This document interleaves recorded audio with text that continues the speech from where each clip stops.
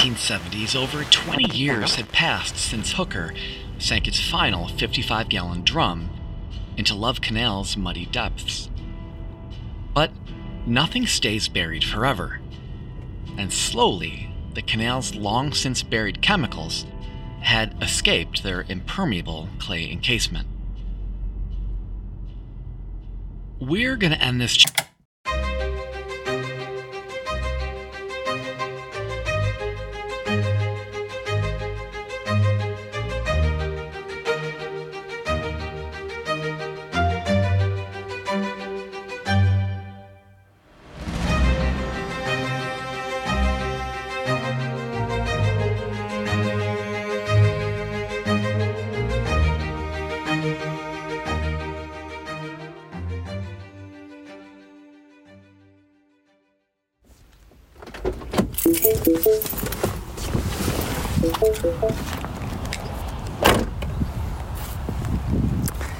Hey everybody, to start this episode, I wanted to try something a little bit differently.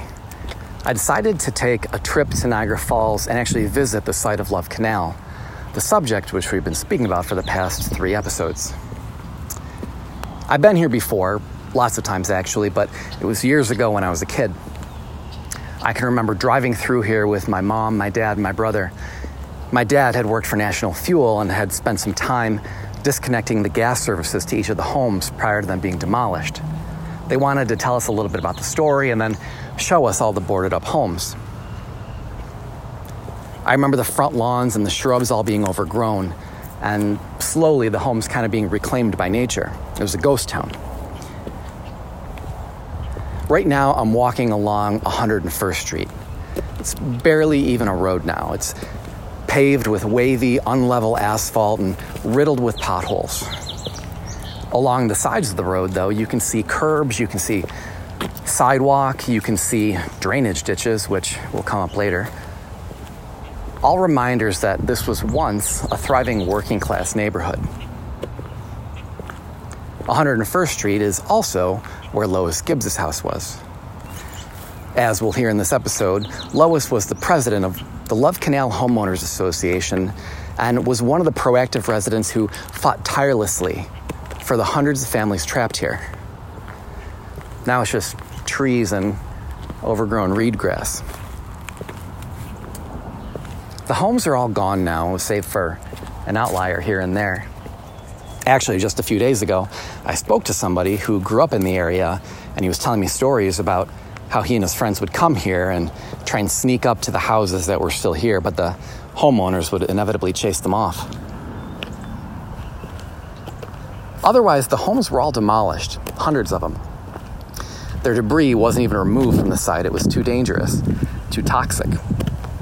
It was bulldozed into the holes that used to be basements, just buried and forgotten.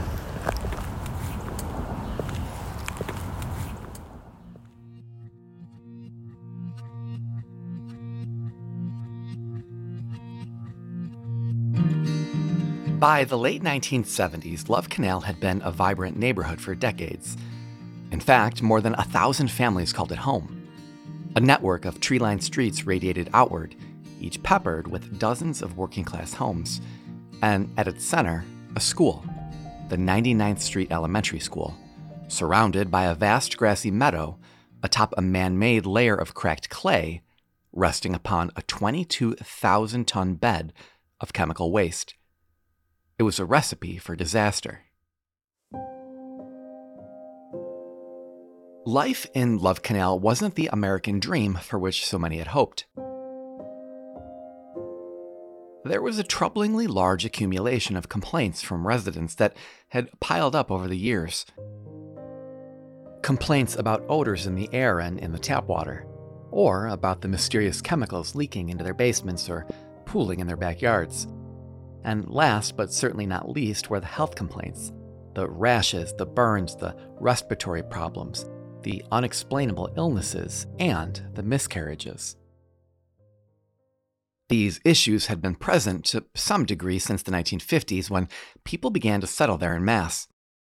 Hooker Chemical, which had used the area as a repository for its chemical byproducts, stopped dumping there in the early 1950s.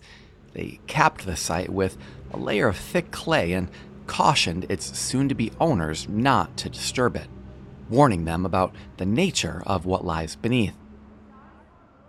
It wasn't until the mid-1970s, however, when the ever-present troubles intensified to something gravely worse. The undercurrent of complaints pouring in from homeowners had become a torrent. Some of the more proactive residents attended meetings to voice their grievances. The consistency with which they poured in raised red flags for a local paper, the Niagara Gazette, which began reporting on their concerns. It was 1976 when the Gazette first began its investigation. Reporters interviewed residents who told them about the thick, black, acrid-smelling sludge that was seeping into their yards, their homes, and even clogging their sump pumps. One homeowner even told about how, a couple years earlier, she had glanced out onto her yard through her kitchen window and saw her in-ground swimming pool 2 feet above the ground, floating atop some mysterious substance. These all-too-common occurrences brought state officials to conduct limited testing on the old canal site. The results were cause for concern. They revealed the presence of at least 12 chemical compounds, including Mirex, an insecticide which, a year earlier, had found its way into Lake Ontario, causing the government to institute a fishing ban. Still, little thought was given to any corrective measures until 1977. Now, to Western New Yorkers, that year in 1977 has an infamous connotation: the blizzard of 77. Between January 28th and February 1st, wind gusts of over 60 miles per hour swept a bed of snow from atop frozen Lake Erie. This, combined with newly fallen flakes, buried residents of Western New York and Southern Ontario in devastatingly deep snowdrifts, mountains in some cases reaching up to 40 feet. The snow piles melted slowly, lasting until May. Total damage from the storm reached an estimated $300 million throughout the region. But, as we'll see, the damage that the blizzard caused in Love Canal would be incalculable. Just as it had elsewhere, the snow atop the canal melted lazily over time. Gravity ushered the water downward, through fractures in the clay cap, both old and new. Eventually, it nestled at the bottom, the very surface which William Love's own steam shovels had once carved. There, it pushed the buoyant chemical barrels upward to the surface, while, at the same time, distributing immense pressure outward upon the canal's clay-lined walls. In time, the chemicals that Hooker had buried decades earlier would migrate laterally, leaching through the soil and underneath the surrounding streets upon which unsuspecting families went about their daily routines. In 1977, a young microbiologist for the city of Niagara Falls named Joseph McDougall had become aware of the issues at Love Canal. He understood the seriousness of the problem and sought serious action. He contacted the office of Congressman John LaFalce, representative for New York's 36th District. McDougall's message to LaFalce was clear. Hooker chemicals had breached containment and were a very real threat to people's lives. Shaken by what he'd been told, LaFalce brought in officials from the city, the state, and the Environmental Protection Agency, each of whom soon witnessed the environmental disaster unfolding before their very eyes.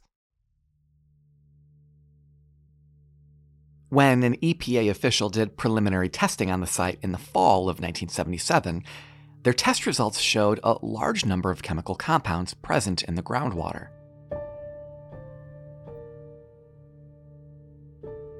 They also found evidence of chlorotoluene and trichlorobenzene, a known carcinogen, in people's living rooms.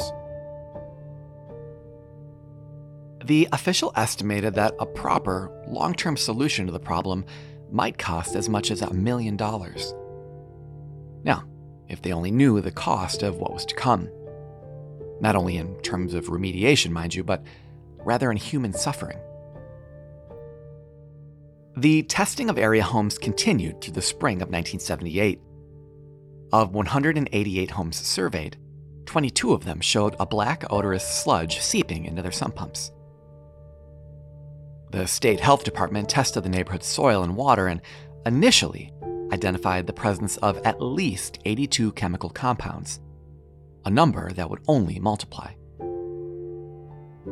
Surveys among residents showed an unusually high number of miscarriages and other reproductive problems. Near the southern end of the canal, toward the Niagara River, where the chemical migration appeared to be the worst, nearly 35% of women reported miscarriages. Birth defects also appeared at an alarmingly high rate, 1.5 times higher than that of other areas. On August 2, 1978, New York State Health Commissioner Dr. Robert Whalen declared a health emergency. The presence of cancer-causing chemicals in the 16-acre tract adjoining the Old Love Canal, he said, constituted a great and imminent peril to its 230 adults and 134 children in 90 families. He also ordered the closing of the 99th Street School and the evacuation of pregnant women and children under the age of 2 from the surrounding neighborhood. Whalen's announcement confirmed what many in the area had already known. Their neighborhood was making them sick. Just 5 days later, on August 7th, President Jimmy Carter declared the site a federal emergency and approved funding to purchase the homes immediately surrounding the canal. It was the first time that federal emergency funding had been used for anything other than a natural disaster. Carter's action was a step in the right direction, to be sure. Under his orders, the federal government began purchasing the homes of 237 families. There was just one problem. The toxins which had bled through the soil at Love Canal had penetrated much further than the streets immediately next to it. No one knew for sure how far they had traveled, but one thing was for certain. Hundreds more homeowners were still at risk. Not to mention the residents of a low-income apartment complex located near the southern end of the canal, known as Griffin Manor. How were they going to get out? Home values in Love Canal had plummeted given the circumstances, and even if there was somebody out there who wanted to buy a home, they'd be a fool to pay full value. And who among these working-class families could afford to pay a down payment and a mortgage on a new home while still paying for their old one? Someone needed to light a fire under elected officials. Enter the Love Canal Homeowners Association. The association had formed just a couple of weeks earlier in July of 1978, and truth be told, it really wasn't much of an association at first, but rather the efforts of one woman, Lois Gibbs. Her goal, at least initially, was to arrange for her son, Michael, to be transferred from the 99th Street School. A normally healthy child, 5-year-old Michael had developed neurological problems. He was having trouble deciphering colors and focusing on his schoolwork. Then, while enjoying a family meal at a restaurant, he suffered a seizure, the first of many. After learning of Love Canal's past through articles in the Niagara Gazette, Lois requested that her son be transferred from the school, but her request was denied. Undeterred, she stepped up her efforts, going door to door asking homeowners if they were experiencing any health issues. The whole neighborhood was full of disease, she told the Buffalo News, but no one was talking. Well, it started back in 1976-77 when residents who lived right here in the homes on the canal complained to local officials of contamination, odor problems. The voice you're hearing is Lois Gibbs. What was the final straw that got you some action here? I think it was our persistence. You know, we have many people, there's 550 families who kept saying we are not going to stay here, we're not going to tolerate these health risks, involuntary risks that, we don't want anything to do with. She sounds confident, determined, and justifiably angry, but Gibbs was not always so assertive. Raised on Grand Island just across the Niagara River from Love Canal, Gibbs was shy and introverted. A Buffalo News reporter described her as, quote, an excellent seamstress, a good cook, an I always put the potatoes on for dinner at 5 o'clock person. You do your thing and I'll do mine kind. A non-joiner, a stayer in the background, a non-public speaker. A woman who took care of her house, catered to her husband and her kids. Period. The leadership she would display in fighting on behalf of Love Canal residents didn't come naturally to her. It was on-the-job training.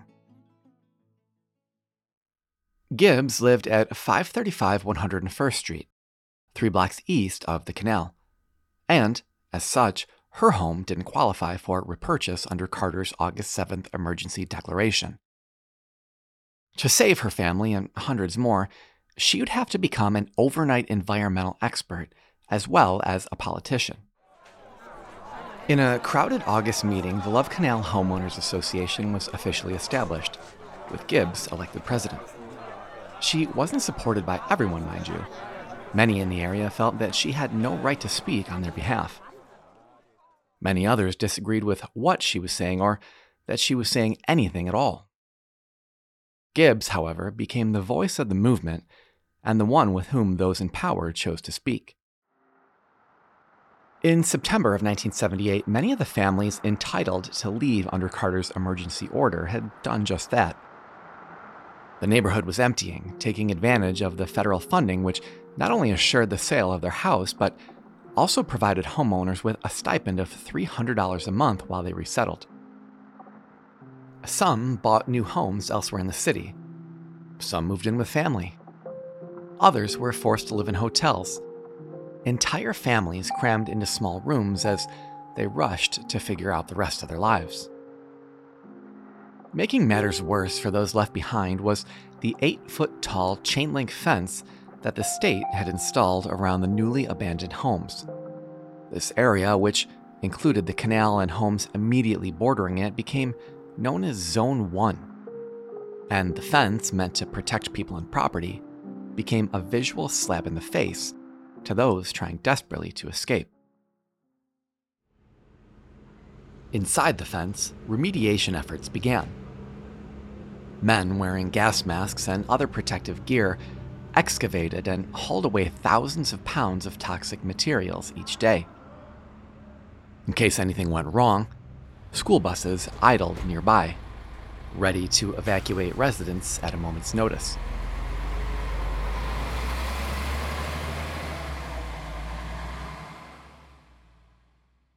During the remediation work being done on the canal, there were a number of incidents and accidents, scares and mishaps. The smell throughout the community grew worse.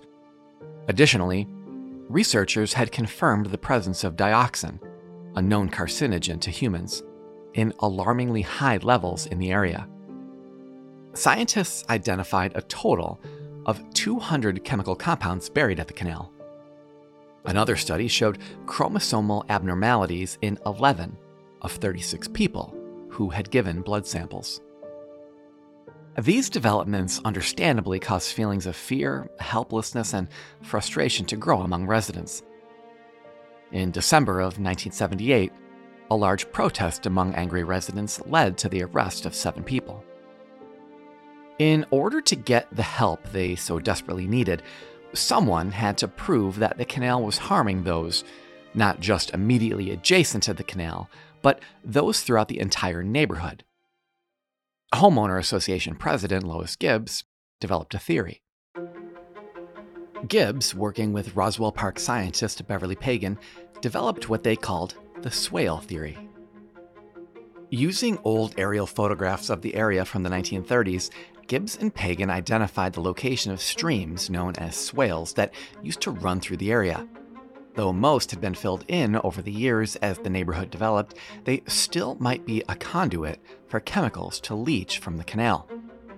Working from her kitchen table, Gibbs created an overlay of the old swales and the homes of sick families. And voila, a correlation. Gibbs and Pagan believed that the stream beds had carried toxins as many as 5 blocks away from the canal.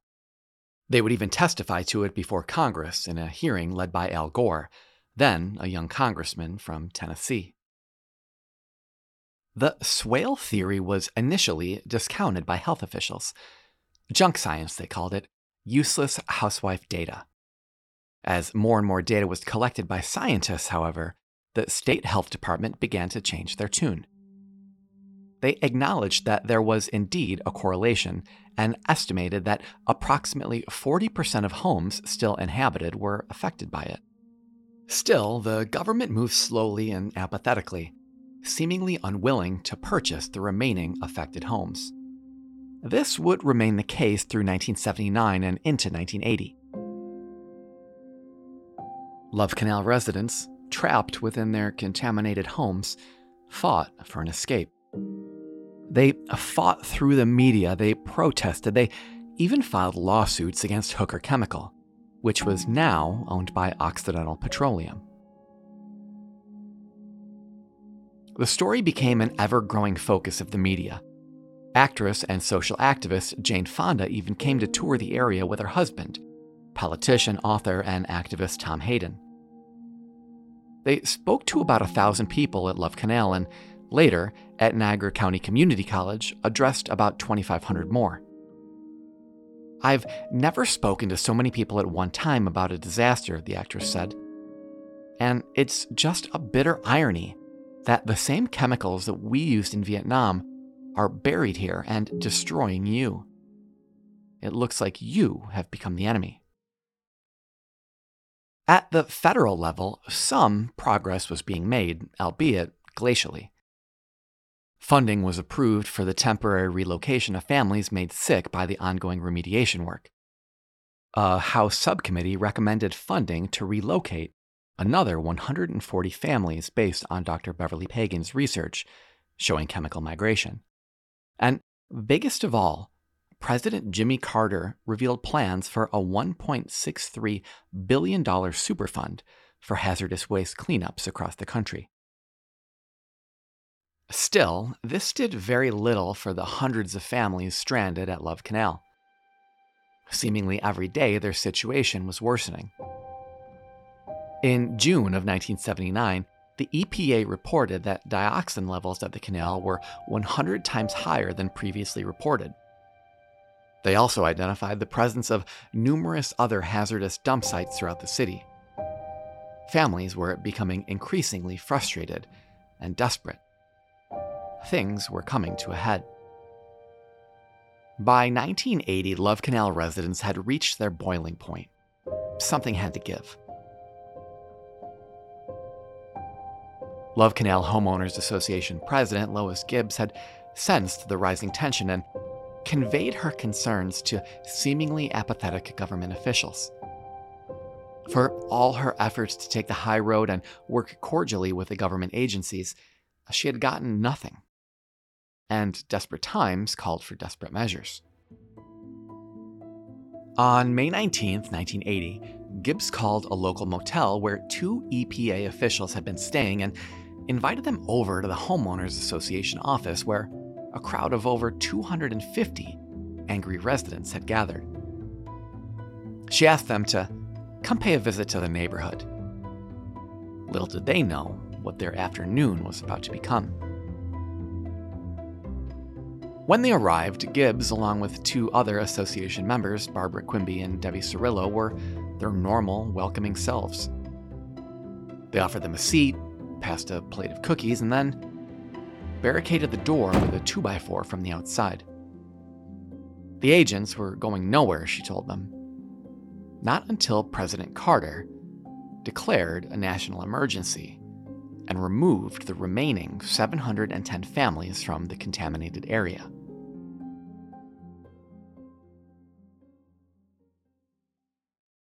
Gibbs, Quimby, and Cirillo also had little idea how their day would unravel. Part 1 was complete, but what was step 2? Gibbs phoned the White House and the EPA to inform them of what was going down. She also set a deadline for their response, a response which would keep them waiting well into the evening. While the women were knee-deep in a felony, Congressman John LaFalce was in Washington and about to have dinner with President Carter, but according to author Keith O'Brien, he cautioned the women that such a hostile act was not the proper way to achieve their goals. If anything, the desperate act may have caused more harm than good. The crowd surrounding the association's office grew increasingly loud and menacing. Inside the house, the men were probably free to leave. They weren't being restrained with much force, after all, but that being said, who would dare try to walk through that threshold? Minutes turned into hours, and still no word from the White House. Then, in the evening hours, Gibbs relented. She released her hostages before the crowd, explaining to the masses, quote, "We've made our point. The White House knows we're serious." Then added that if nothing changes, the events of the day would look like Sesame Street compared to what was coming. But something had worked. Perhaps it was Gibbs's stunt, perhaps it was the stress of Carter's upcoming presidential primaries, but something had definitely worked. On May 21st, 1980, President Carter declared Love Canal a national emergency, paving the way for the relocation of another 710 families. The cover of the Buffalo Evening News that day showed Gibbs in front of her house with her phone in hand. Its spiral cord is stretched through the kitchen window so that the media could film her making the announcement to her fellow residents in real time, just as she was receiving the news from the White House. "It was good news," she exclaimed, though the move was on its face only temporary. It would take time, months in fact, before the slow-moving gears of government began to turn, but families would now have a chance to begin again, to become normal again, to restart their lives. Just somewhere else this time. In time, FEMA evacuated most of the remaining families from the 10-square block area surrounding the Love Canal landfill. Some families, however, elected to stay for various reasons. The work done by scientists, government officials, and, of course, the Love Canal Homeowners Association led to the creation of federal legislation to manage the disposal of hazardous waste throughout the country. This legislation was titled the Comprehensive Environmental Response, Compensation, and Liability Act of 1980. It's more commonly referred to as the Superfund Act, a $1.6 billion fund originally financed by the polluters themselves. Today, there are over 40,000 Superfund sites across the nation. 1,300 of these sites are on what's called the National Priorities List, which was first created in September of 1983, with Love Canal at the top of the list. In 1988, the EPA issued the results of a 5-year study on the inhabitability of the site. It found that some areas were not suitable for living without cleanup, but could be used for commercial or industrial purposes. Other areas were judged livable and could be used for residential purposes. According to the EPA, quote, "Because the contamination at the Love Canal site was significant, the cleanup actions and livability decisions were addressed in several stages. The first stage focused on landfill containment and collecting contaminated water, then treatment and disposal. The second stage focused on contaminated material that was excavated, as well as the treated sewer and creek sediment and other wastes. The third stage was focused on the 93rd Street School contaminated soil that was cleaned up. And the final stage managed the purchase, maintenance, and restoration of residential and commercial properties. Cleanup work was completed in 1999, and as a result, the area was found to no longer pose a threat to people's health.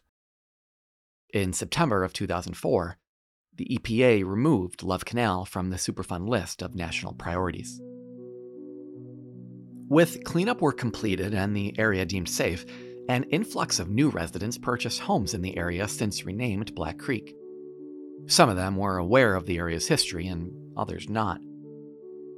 They'd be able to purchase new or revitalized homes for much cheaper than the market value in nearby areas, which appealed to many looking to get started on their American dream.